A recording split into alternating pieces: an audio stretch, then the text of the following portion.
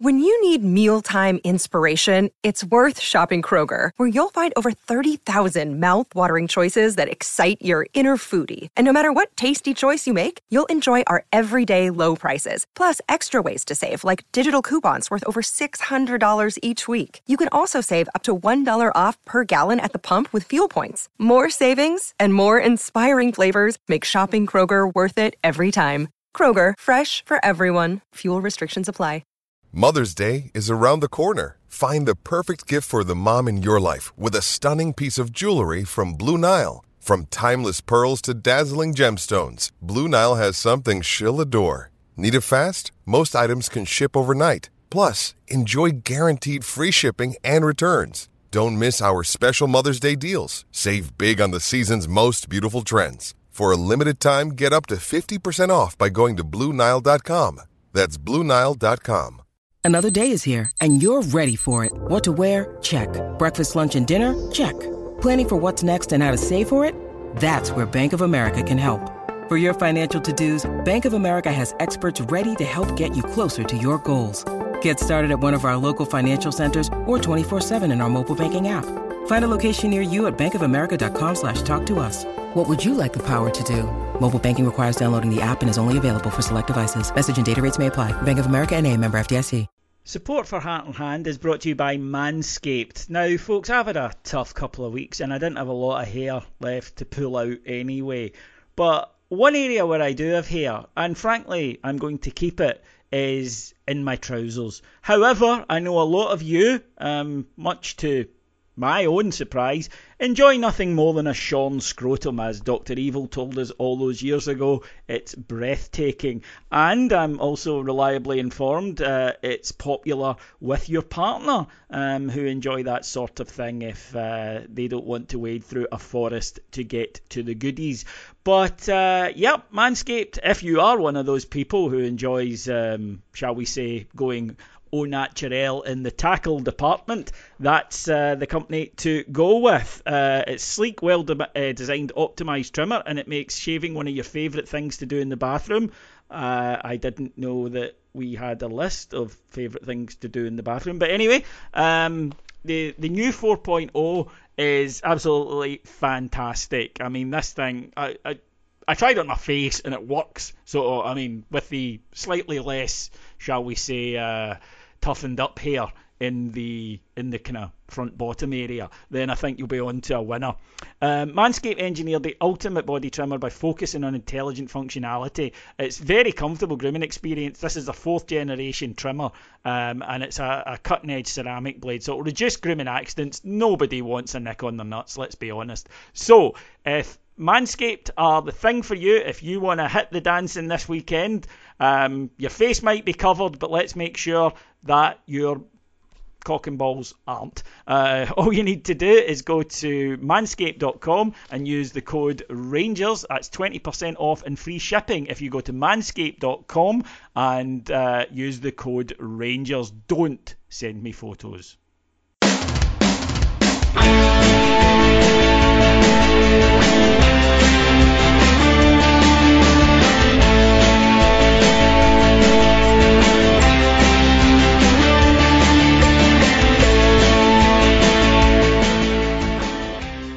Hello everyone and welcome to Heart and Hand, the Rangers podcast, the podcast of the champions. My name's David Edgar, I'm your host as I am every week, and joining me, I'm absolutely delighted to say, a very well kent face around Rangers fan media. He is of course the owner and editor of the Four Lads Had a Dream blog, and also I'm glad to say a very regular participator on Heart and Hand itself. It's Stephen Clifford. Good afternoon, Stevie. Good afternoon, David. Thanks for that welcome. That was very nice of you. Good to be here. A nice result of the weekend to discuss. Yeah, let's get straight into that then, Stevie. Rangers travelling to St Johnstone. A big game. St Johnstone, of course, double cup winners last season. Rangers champions by, I think, 106 points or something. So it was really the two most successful teams of the last season or so meeting up. And look, St Johnstone are very good at what they do. Now, what they do when they're playing us would make your eyes bleed. But I'm never a great one for complaining about teams setting up that way against us. Sure, I wouldn't like to watch it, but we're the bigger team. We've got more money. It's up to us to break them down. And it is tough. It's especially tough when they take the lead, because when they sit in, they're very good at occupying space, at slowing the game down. There was a point in the second half where there was no ball available for a good 30 or 40 seconds, which I doubt was an accident. But I think it showed something about this Rangers team, which still is absolutely nowhere near firing on all cylinders. But it did find a way to get a victory in a very tough situation. Steven Gerrard spoke afterwards about that's what champions do. And there is a lot of truth to that statement. Yeah, absolutely. I think the game really is in two parts, because I thought we were fairly comfortable, if unspectacular, in the first half. And then obviously losing a poor goal, you need to show a different side. And it's a side, David, that we have asked for in the first couple of years that Steven Gerrard was there. And now I feel that that's established within this group, that when they do go behind or when they do get a setback, they can bounce back.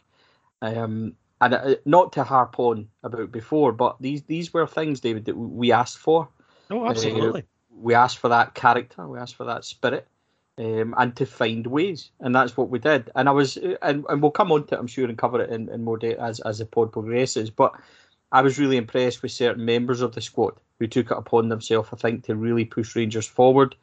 And when you're in a situation like that, and you're already playing a defensive side who have got one tactic, and again, no complaints because they play it very well, like you say. All credit to them for that. But we've got to then really dig deep, and we did.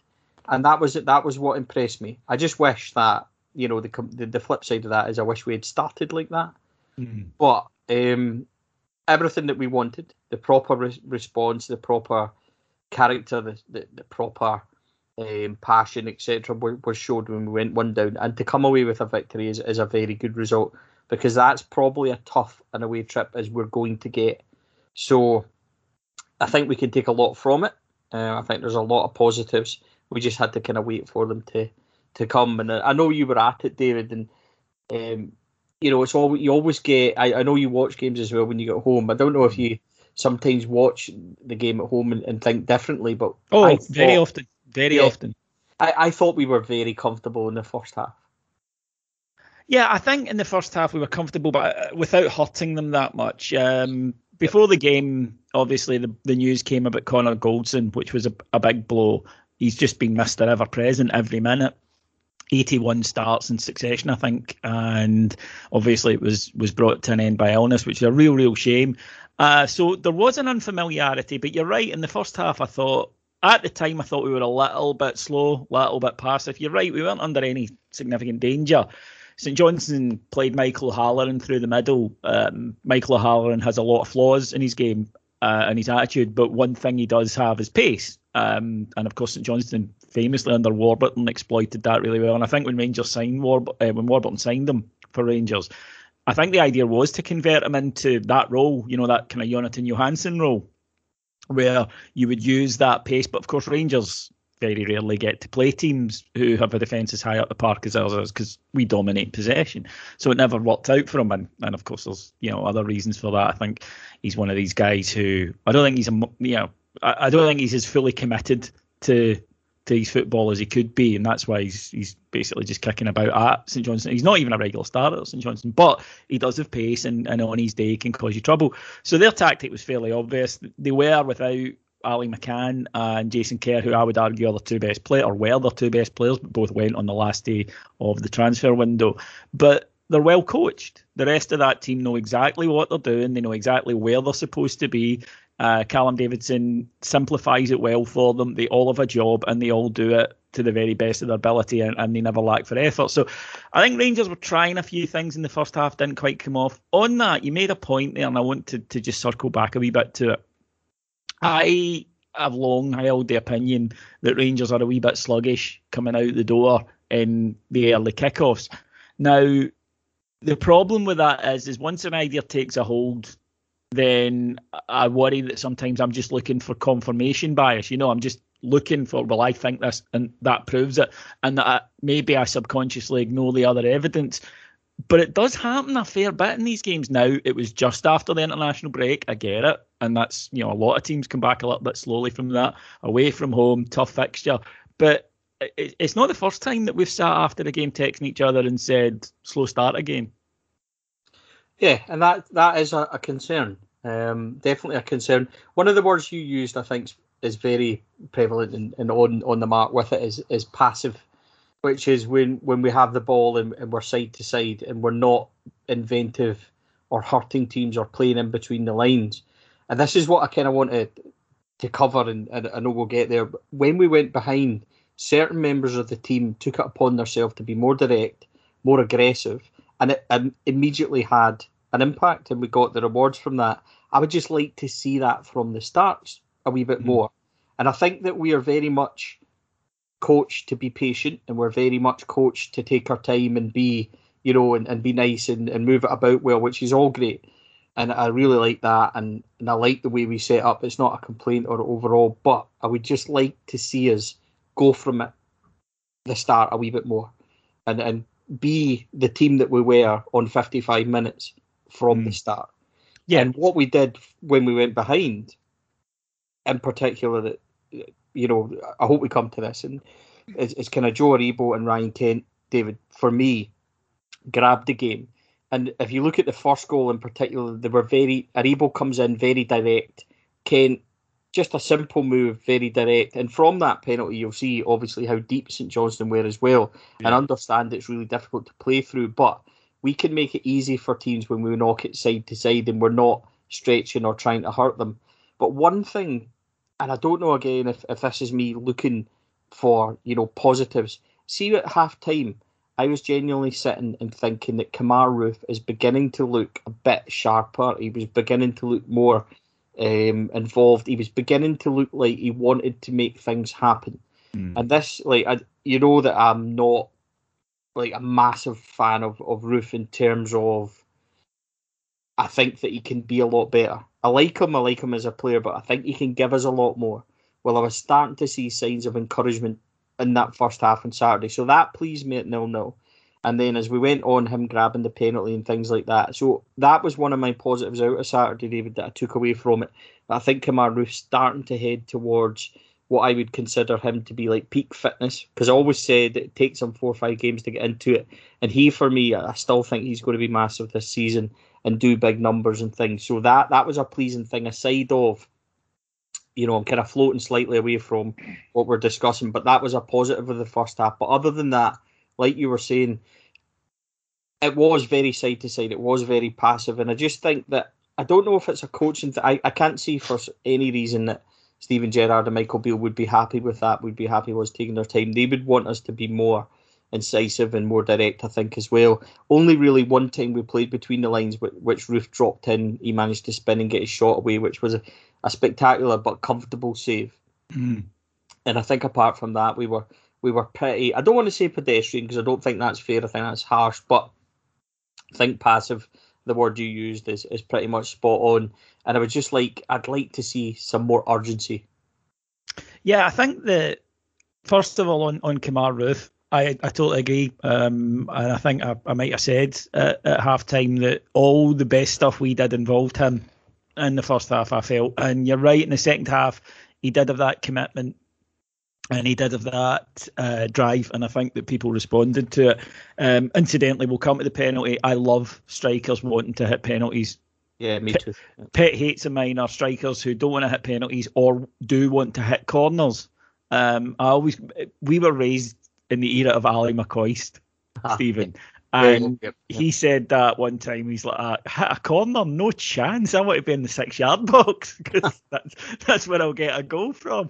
And I think that attitude's always stuck me. So I agree with you. I don't like to see fights over the ball, but it wasn't like that. I think Kemar had the ball. James Tavernier said, are you happy to hit it? And he went, yeah, and Tav let him. That's fine. I hate wrestling over a penalty. I think we all do. I think managers do. Agree. Do you know something as well, David? Sorry to interject in here. I wonder, and this is another big plus for me, because if it's true, and obviously we're not going to know the answer unless we do get the chance to ask it at some point, but I wonder if Kemar Roofe is trying to then exercise some of the ghosts of his cup miss a couple of months ago against St Johnstone at last season's Scottish Cup. If he's thinking to myself, no, right, I'm taking this, I'm nailing that, and that to me is really good because it shows such a good attitude, determination, positive, and the self-belief that he can not put it out his mind, but back in the penalties, scores against the team that he missed against, or the keeper that saved it, and he's up and running and getting towards where he needs to be. So, although I'm maybe looking for things, maybe, could be accused of being too positive with that, possibly, but I thought that at the time, and that's why I was really pleased as well that he took it. Obviously, the fact that he scored, and he scored very well, makes it a lot better. But no, it was I was happy like you to see him have the confidence and the balls, I suppose, to take that. Yeah, absolutely. And I think in the first half he looked, as you say, not quite the player that we know he is, but getting there and really good signs.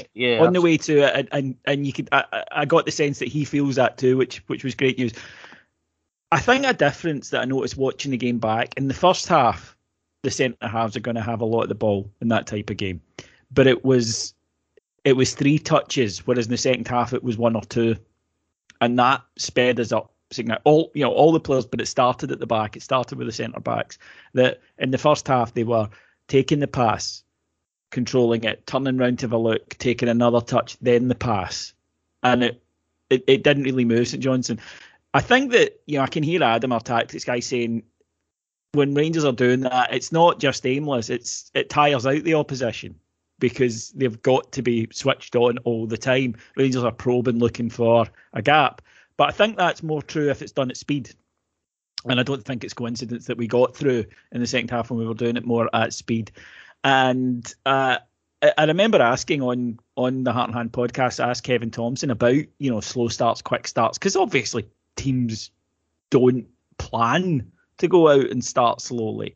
And he said, look, see a manager who figures out how to do that, or how to make sure it doesn't happen, will be the most sought after, richest manager in the history of football.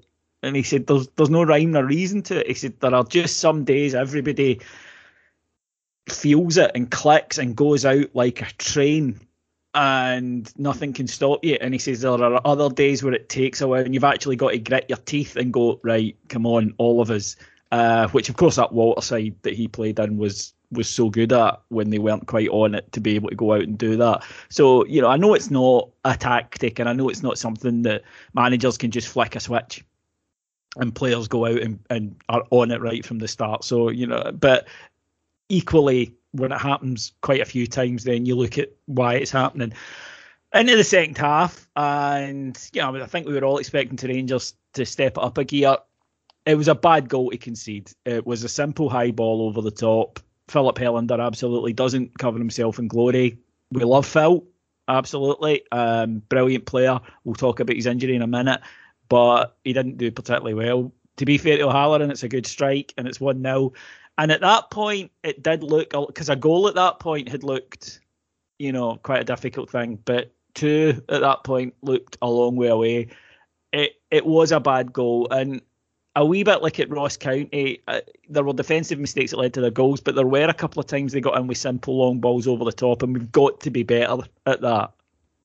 Yeah, I think that's concerning. I think it was threefold, the goal in my mind. Certainly, the first one was Ryan Kent didn't put near enough pressure on the boy that played the pass. He was 5-10 yards away and half-heartedly closing it down, and I know for a fact that the management won't be happy because they always talk about defending starts from the front. So that's something that shouldn't happen. The next thing that happened was that Balogun and Helander weren't online. So Helander was deep, Balogun was 10, 15 yards ahead of him, and that space is what O'Halloran runs into. If they're online and closer together, David, I don't think he gets that run as easily. So they'll look at that, and then after managing to get over, which sometimes happens if there's pace or whatever, I get that, then like you say, Helander isn't, he gets tangled and he isn't comfortable, and we know what happens next. So there's 3 bits to that, I think, that where we should have and probably could have done better. Ultimately, I don't disagree with what you're saying about Phil. He needs to do better in that situation, and it's very uncharacteristic for him. Yes, it is. To get caught like that. Yeah, we're not going to hammer Philip Helander. No, absolutely superb defender. And in case anybody thinks we're being really harsh on him, he didn't do particularly well at one go. It happens. But I think it's also fair to highlight it, David, because we do get accused of being cheerleaders at times, and I think it's fair to say that he didn't do well. He didn't. I mean, it was a bad goal.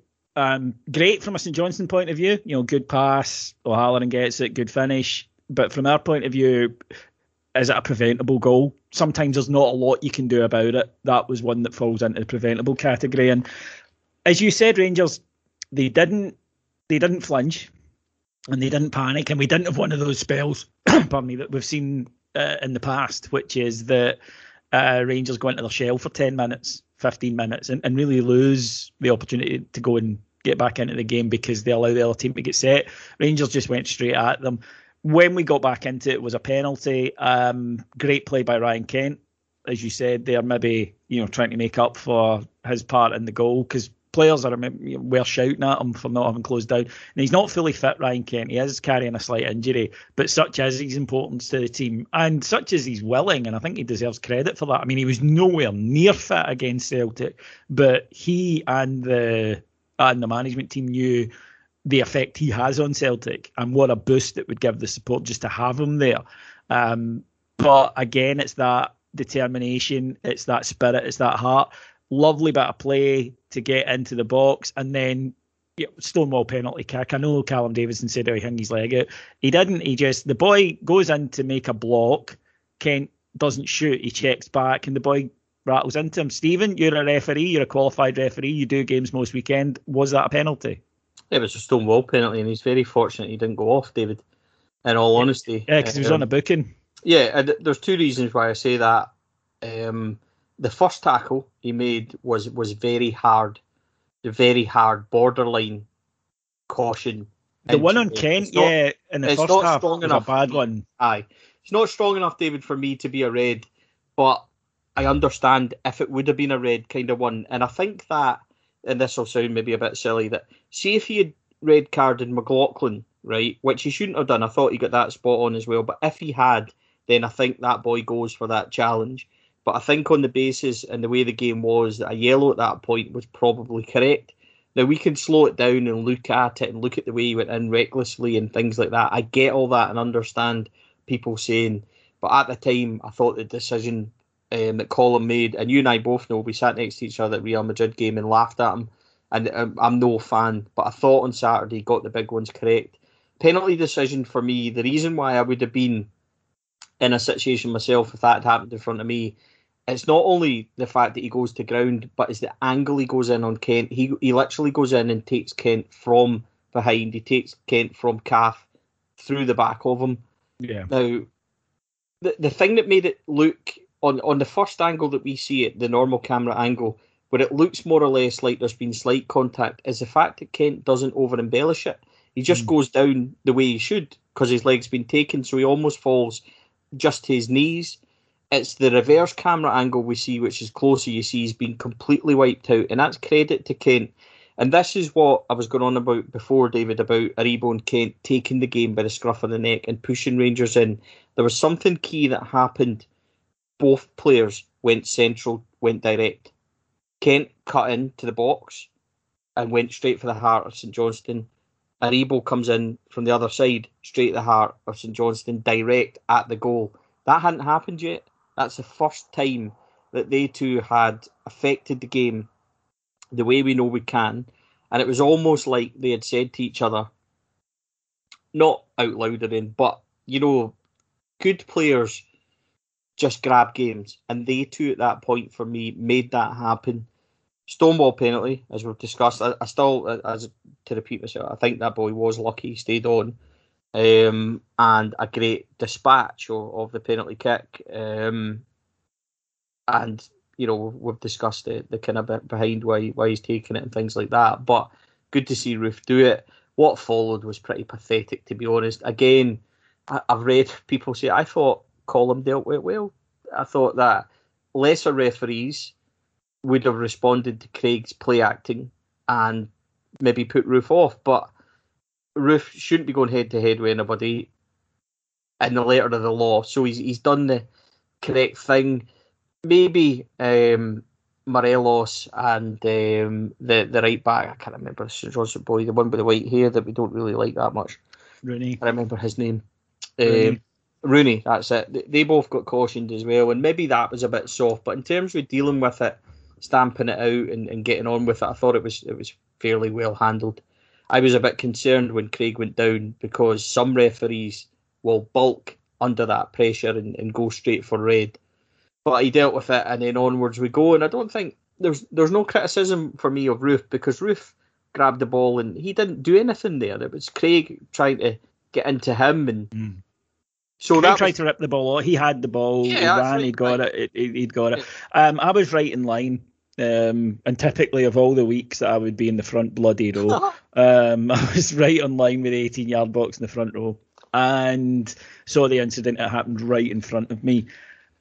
Look, I'm no fan of Willie Collum. I think he's a bad referee. I think it's all about him, and at times, and I think that he can ruin games by that, where he has to be the centre of attention. But that incident, I have to say, and even the guys round about me who were no fans of Willie Collum, we all said he actually handled that quite well. First thing he did was he gave himself time to think about it, didn't just grab a card. Then when he did when he brought them all together, the card he brought out was yellow, and that just calmed everybody down because they realised that there wasn't going to be a red card. I've never seen a quadruple booking in a winner before, but I can see why he gave them it all, because Roofe and the St Johnstone player go sort of almost, they go head to head, but they don't make a button motion. Does that make sense? Yeah, absolutely. That's spot on. Neither backs down, but neither does make the headbutt motion. So a yellow card seemed fine. Sorry, just to give you the definition of the law of the game, anybody that goes head to head is an automatic caution. So that's why both. Right. Well, that's no complaints, but neither did the forward jutting motion that would result in a red. Alfie runs in, and he was probably fortunate that it happened right in front of Cole. I mean, literally right in front of him, because and Alfie's aware because he runs past the referee to do it, and all he does is he puts his hand out to kind of, not in a shoving motion, and I know that this sounds like I'm splitting hairs, but I'm really not. It was just as a case of just holding the guy back. He was trying in the chest. It was not at his face. It was not a shove. It was just he was putting his arm out to sort of hold the guy back from getting involved in the Liam Craig, I think it was, from getting involved in the spat between Rooney and Kemar Roofe, and the guy dropped like he'd been hit, which was utterly embarrassing. And Alfie immediately turns around to Colm and went, "You saw that?" And Colm sort of nodded to him and said, "Yes, I did." He could have been in trouble had it been a different angle, but Colm, I think, was well aware of what had happened there. So he booked Alfie, I think, for putting his hand up at all. But I think he knew it wasn't a swing, and it wasn't even a shove, and it was in the chest. And I actually think he booked, I think he might have booked, I'd be interested to see the report, I think he might have booked Liam Craig for simulation. Well, he's either booked him for simulation for going down, or he's booked him, more likely he's booked him for the head-to-head thing. But either way, I think he's correctly kind of cautioned and dealt with it as probably as well as we could. As I said, Dave, I know it's a silly thing to say, but referees in that circumstance can be really easily led. And it's not silly. The first thing they do is go for the red. So yeah, I'm not pleased that he dealt with it properly, because he should deal with it properly. But pleasantly surprised. Aye, that's it. We'll go with that. I was as well. Yeah, we have sat next to each other at games and discussed him, the whole, adding on 4 or 5 minutes after the Real Madrid friendly, and then to be told by Carlo Ancelotti just to stop the game, which he ended up doing, was ridiculous. Yeah. So, we were not defending him, but I think a wee bit of credit where it's due. I thought overall on Saturday, he done fine. I know there's been complaints about it since, and it is difficult when you have 20, 30 replays and can slow it down completely. So, 1-1 at that point, changes everything. I thought we were at that point and not in the driving seat, I suppose, but I thought and hoped that most likely we would kick on. And for me, it was about, will we kick on from this? Will we then go and drive, or will we sit back for 5 minutes and let them reset? And we didn't. And we did begin now to work them hard. That thing we spoke about earlier, where you are tiring them out, you are making them chase you. That said, our non-penalty expected goals, for those of you like that, was 0.53. St Johnstone were not letting us in for clear-cut chances that we were squandering. There was one just before the penalty when Tav puts a delicious ball across that Alfie just couldn't get on the end of. But that apart, we weren't really... You got the impression it was going to take a mistake or something special. Well, it was the latter. Tav stepped forward. Again, the position I was in, because I was right in line with where he was when he hit it. And I saw the dip, and that's got a chance. You know, that way that you have time almost in your brain to go, oh, that's got a chance, and then it dipped just under the bar. It looked a fantastic strike from where I was, but when I saw it back, my goodness. For me, this is up there with the goal at Tannadice, because although the goal at Tannadice was a bit more spectacular, it was a free kick. This one, he's got guys closing him down, guys coming in at him, bodies all over the shop. It's I'm not saying it's better, but I'm saying it's up there. What a strike this was. And do you know what will probably sound just as silly to people listening, perhaps, is not only was the strike good, see his touch. His touch set up. Yeah. Because it's not a difficult pass, you know, it's an easy pass for Kent, but the strength of touch in terms of he just rolls it perfectly in front of him. He takes one look, he sees that the goalie's expecting a cross off his line, and he just whips through it, and it just dips lovely. David, I can't even dream of kicking the ball that high. No. You know, never mind getting the trajectory and the whip and the power and everything. It was a beautiful moment. And like you, at the ground, I wasn't. I was working Saturday and managed to get a quiet period, so I saw the whole game on my phone. As soon as he hit it, I thought that's in. And I'll add just quietly that the whole office heard when he went in. Mm-hmm. I forgot where I was. I've got to have it these days. Yeah, be careful these days. There are eyes everywhere, and well, it was just a cheer. Don't worry. In 10 years' time, you might get pulled. You might be on the front page of the paper for that cheer. You never know. But I'll move on because I don't want to see you get in any trouble. But yeah, a fabulous goal, goal. I think it really kind of took the wind out of the sails of St Johnstone. But afterwards, they did come at us. They began to just shell balls into the box, hoping for a break or something. They had one really good chance that they should have scored from, and it was the incident, I think, that led to Philip Hellander's injury. I'm always worried when a player looks like he thinks he's done something serious. Where we are right now, we've had no update. We don't know, so we can't say that we haven't heard the results of the scan on Philip Hellander yet, but it did look a bad one. I think instantly you worry, because I always think that the worst injuries are the players that don't make it look theatrical. They don't do 5 rolls. They just either get up and realise, oh, something's wrong, or they just sit down and shout somebody over because they themselves know. I think Philip Hellander is the type of player that will know himself.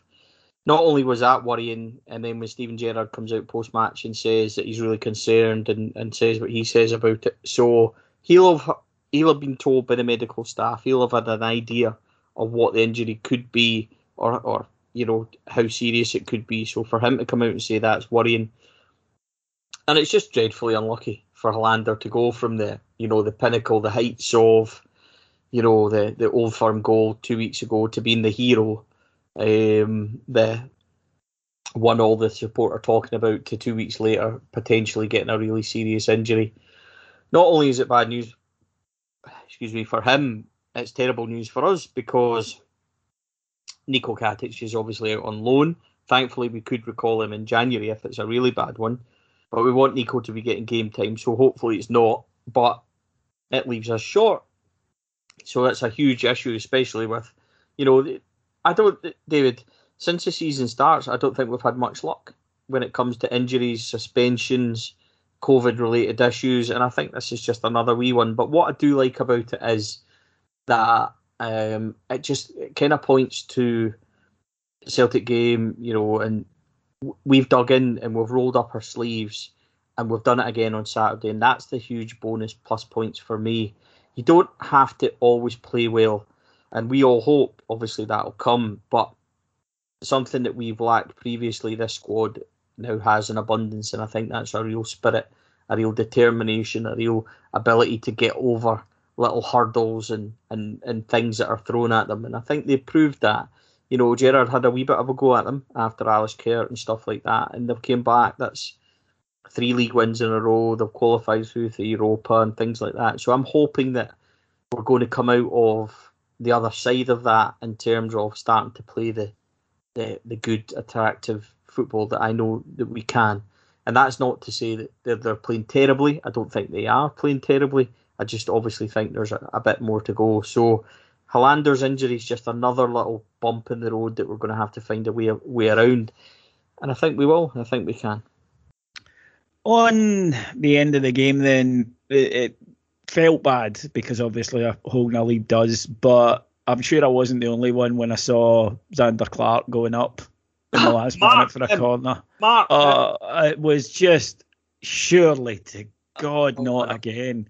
This can't happen twice, but can we stop giving away corners in the very last minute? Because we did it against Celtic as well, remember? And although we dealt with both of them, can we just get out of this habit, please, of giving away corners in the last seconds of a match? But, yep, got the victory down the road, chips and hame, as Emma Dodds would say, and a really solid and good victory. It came at a cost. Philip Helander out. Connor Goldson won't be out for long, which is good news. But for the Europa League on Thursday, unless Connor Goldson gets back, because Jack Simpson isn't in the Euro squad, we could be looking at a defence of Calvin Bassey and Leon Balogun.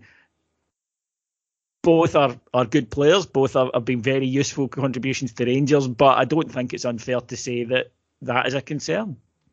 Yeah, absolutely is a concern. Against, and there's no point trying to sugarcoat it, Moussa Dembele. He's a good player. He's a very good player. He's on great form.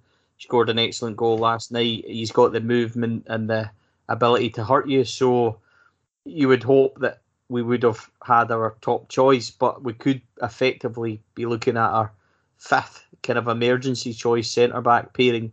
But David, and you know this, and we've grown up in eras where some of our best results have come from spells where we've been written off and we've had a patched up team. And 2 weeks ago. Yeah, exactly. Or way back when we, back in the glory days of me growing up, where John Brown had, one leg and still came through at centre half and stuff like that. So I would never write off Rangers. It's going to be a challenge in terms of, not having that centre back pairing. But as you said, Balogun is an international player. He's a very good player. Calvin Bassey's form so far has been exceptional. So if he has to move in, it's not like you're throwing in young kids that are untested. Bassey has got enough experience now where we can look at him as not being, immature player-wise, experience-wise, etc. So I'm not going to say that it's my choice, but I'm comfortable with, well, if that's what we have to go with, that's what we have to go with. And I trust them to try and do a job. It's a shame for Jack Simpson because at some point, David, he's going to have to sink or swim in terms of whether or not he's got the ability to play for Rangers. And this might be the chance that he gets, and he's either going to flourish or he's not going to make it. I don't think there's going to be an in-between. I don't think he looks like the sort of player for me that, is going to be a comfortable centre-half. I think he's either going to kick on or he's not going to make it. I thought he'd done fine when he came on at the weekend. He does remind me, he reminds me a lot of Joe Worrell in terms of the rawness that we had when he was here. And we know that it took Connor Goldson a wee while as well. And they have said he's a project, and I've said that in the past. But I do feel that I just feel a wee bit sorry for him in terms of, like, Thursday night, a really good performance, in Europe in a big game like that could have been the one that kicked him on. So that's disappointing for him. But if it's Bassey and it's Balogun, then we just roll up our sleeves and get on with it. He's got good cover either side in terms of Barisic and Tav. with experience, and they'll have McGregor behind them. So it's not ideal, but it's a big night. It's an exciting game, and I'm sure they'll relish it rather than being apprehensive about it. The manager spoke about Jack Simpson and how much he believes in him. I think it's difficult for us as Rangers fans because I don't think that he's had the signal standout performance yet so far. He hasn't been awful either, but at the moment I just don't think he's quite convinced anyone that, yeah, that's a guy we can hang our hat on. Maybe opportunities will come up in the next few weeks where he'll prove everybody wrong. And I mean, certainly the management team believe in him a great deal, but yeah, there is an air of uncertainty, I think, from the fans that's understandable. I mean, I'm certainly, when I see him, I'm like, we'll need to see how this goes. But like I say, it's the management signed him. He's fourth choice ahead of other players that might have taken that role. So we'll need to see what happens over the next few weeks with that. For me, Stephen, one of the key things in Europe for any Rangers team going back all the years that I've been watching Rangers is keeping the ball and using the ball well in Europe, because in Scotland, obviously, it's important that you keep the ball, but we're Rangers and we're better than the opposition. If we give the ball away, there's a good chance we'll get it back quite quickly. Against top quality European opposition, if you don't handle the ball well, if you don't use the ball well, you'll be in trouble because they'll take it off you and they will get through you on a turnover. I think it's one of the reasons that this team has been successful the past few seasons was because it is good at that, and that will be absolutely pivotal, I think, on Thursday. Yeah, I mean, I think that's spot on. I think that this would have been the type of game that you would have seen Davis, Jack and Kamara. I think that would have been a stick on for Thursday night had Ryan Jack been fit. But we've got Davis, we've got Kamara. I wonder, David, if he might be tempted to put Joe Aribo up front and sacrifice either Roofe or Morelos, and then maybe bring in John Lundstrom to play a bit deeper and keep the ball. I wouldn't fall down shocked, and I think there have been signs in the past two games that Lundstrom is getting to the kind of rhythm of the side. Yeah, possibly, and I think I talked a wee bit more about after he got sent off, and obviously there was a bit of a backlash. I talked about managing games and managing him into our style of play, and we all said that he needs time and things like that, and I think he does. I wouldn't be shocked if, as you said, if he pops up on Thursday, and that's going to be key, like you said. And I think, judging by the wee bits I've seen last night, I haven't said a lot, but obviously listened to what the boys were saying in the chat and things they've watched. I think that Leon pushed quite high up, so there might be space in behind us. And what's good about it is we've got options. If we wanted to play Roofe through the middle in fashion at one side and Kent at the other with pace, and I know people will be shaking their head and going, why would you drop Morelos? I don't think he will. I'm just saying that these are options. I don't think he will. I don't think he ever considers that. My point that I'm trying to kind of get to almost clumsily is that at least there's options of what we can do. Scott Wright's also available. So even if we could try and contain and maybe then change things later, we have options to do that. If you're looking at 70 minutes, Scott Wright and Fashion Sakala coming on with that pace, then that's a good thing. And the ices arrived, so I think that's a sign for us that we should consider wrapping this pod up and go out and get a double nugget. But very much looking forward to Thursday. Now, to everyone who's in contact with me, thank you so much for all your help over the last week and your kind wishes to the two boys, which I pass on to them. And I know it's a big comfort to them as they're going through this ordeal at the moment. We reiterate the message: don't buy, don't share, don't click the Daily Record.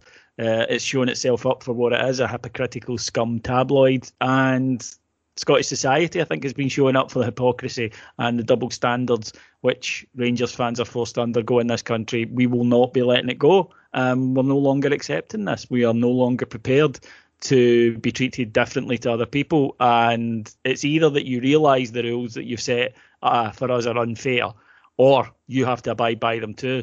And that's always been our intention. It's quite clear. None of us want to see people lose their jobs for tweets they did when they were 17 and 18. But if that's the rules that have been applied to us, then that's the rules that have been applied back the way. It's really up to those who set impossible standards for Rangers fans, knowing that we can't meet them, and then use it as a stick to beat us, that we're no longer prepared to accept this. So the double standard is going to become a thing of the past. And I'm not asking people to suddenly start loving us. There are people out there who absolutely hate us, but they'll no longer be able to get away with treating us in that fashion. The Rangers supporters come together and are not going to be broken. So thank you again to everyone who's been in touch over the last week or so. Right, that will do us here on the Heart and Hand for this particular episode. There'll be a show out later in the week, Heart and Hand Extra, which will discuss the Lyon game and look ahead to Flag Day against Motherwell, which we're all very much looking forward to. Of course, my thanks to our executive producers in London, Mike Lee and Paul Miles, and my thanks to the wonderful Stevie Clifford. No, David, thanks for having us. I would just like to point out, how loud was that ice cream van? I'm not out in the garden. It sounded really loud, but it's just outside. It did, but that's just good advertising. Ridiculous. I'm going to go and ask them. Look, right now, all I can think about is a double nugget. Frankly, I shouldn't have said that because it's all I can think about now. So I'll need to wait for my icy to come round later on today. But thank you, Stephen. No, thank you, mate. Exciting week ahead. Thanks again for having us. Thank you. Anytime, my friend. Thank you so much, folks. We'll talk to you again later in the week. You know where you can find more Heart and Hand content. It's it's patreon.com/heartandhand. You can go to heartandhand.co.uk if you want to buy a bit of tat with our logo on it. It'll annoy people these days, I think, so, represent. And of course, you can check out Stevie on the Four Lads Had a Dream blog. Just search for Four Lads Had a Dream on Google. Up it'll pop, and go and have a read. Stevie's stuff is always worth reading. My thanks to everyone in the Heart and Hand stable for being part of this, but especially to all of you. Take care, and I hope your team wins on Thursday. Bye.